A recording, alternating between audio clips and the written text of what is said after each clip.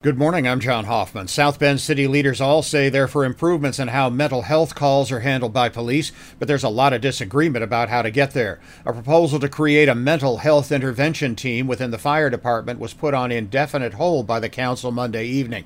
The issue's front of mind now because of the recent killing of Dante Cottrell near Coquillard Elementary School. He was threatening suicide and holding a gun when police shot him. Video of the incident is set to be released when the investigation is complete.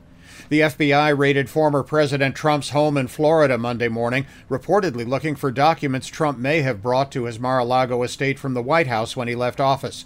Under the Presidential Records Act, official papers must be turned over to the National Archives. Trump released a lengthy statement on his Truth Social platform, saying in part he had cooperated with investigators and the raid was unnecessary and inappropriate.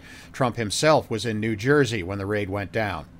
Entertainer Olivia Newton-John passed away yesterday at the age of 73, reportedly from cancer. She's best known for hit songs such as Physical and I Honestly Love You, and for starring in the 70s film Grease. She was first diagnosed with breast cancer in 1992 and became an advocate for research and treatment for 30 years.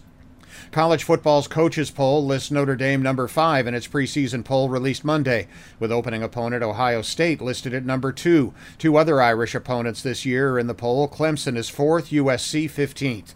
Baseball, the Cubs over the Washington Nationals at Wrigley Field 6-3. The White Sox play a doubleheader in Kansas City today after an off day Monday. The South Bend Cubs open a 6-game series at Wisconsin tonight. I'm John Hoffman on Sunny 101.5.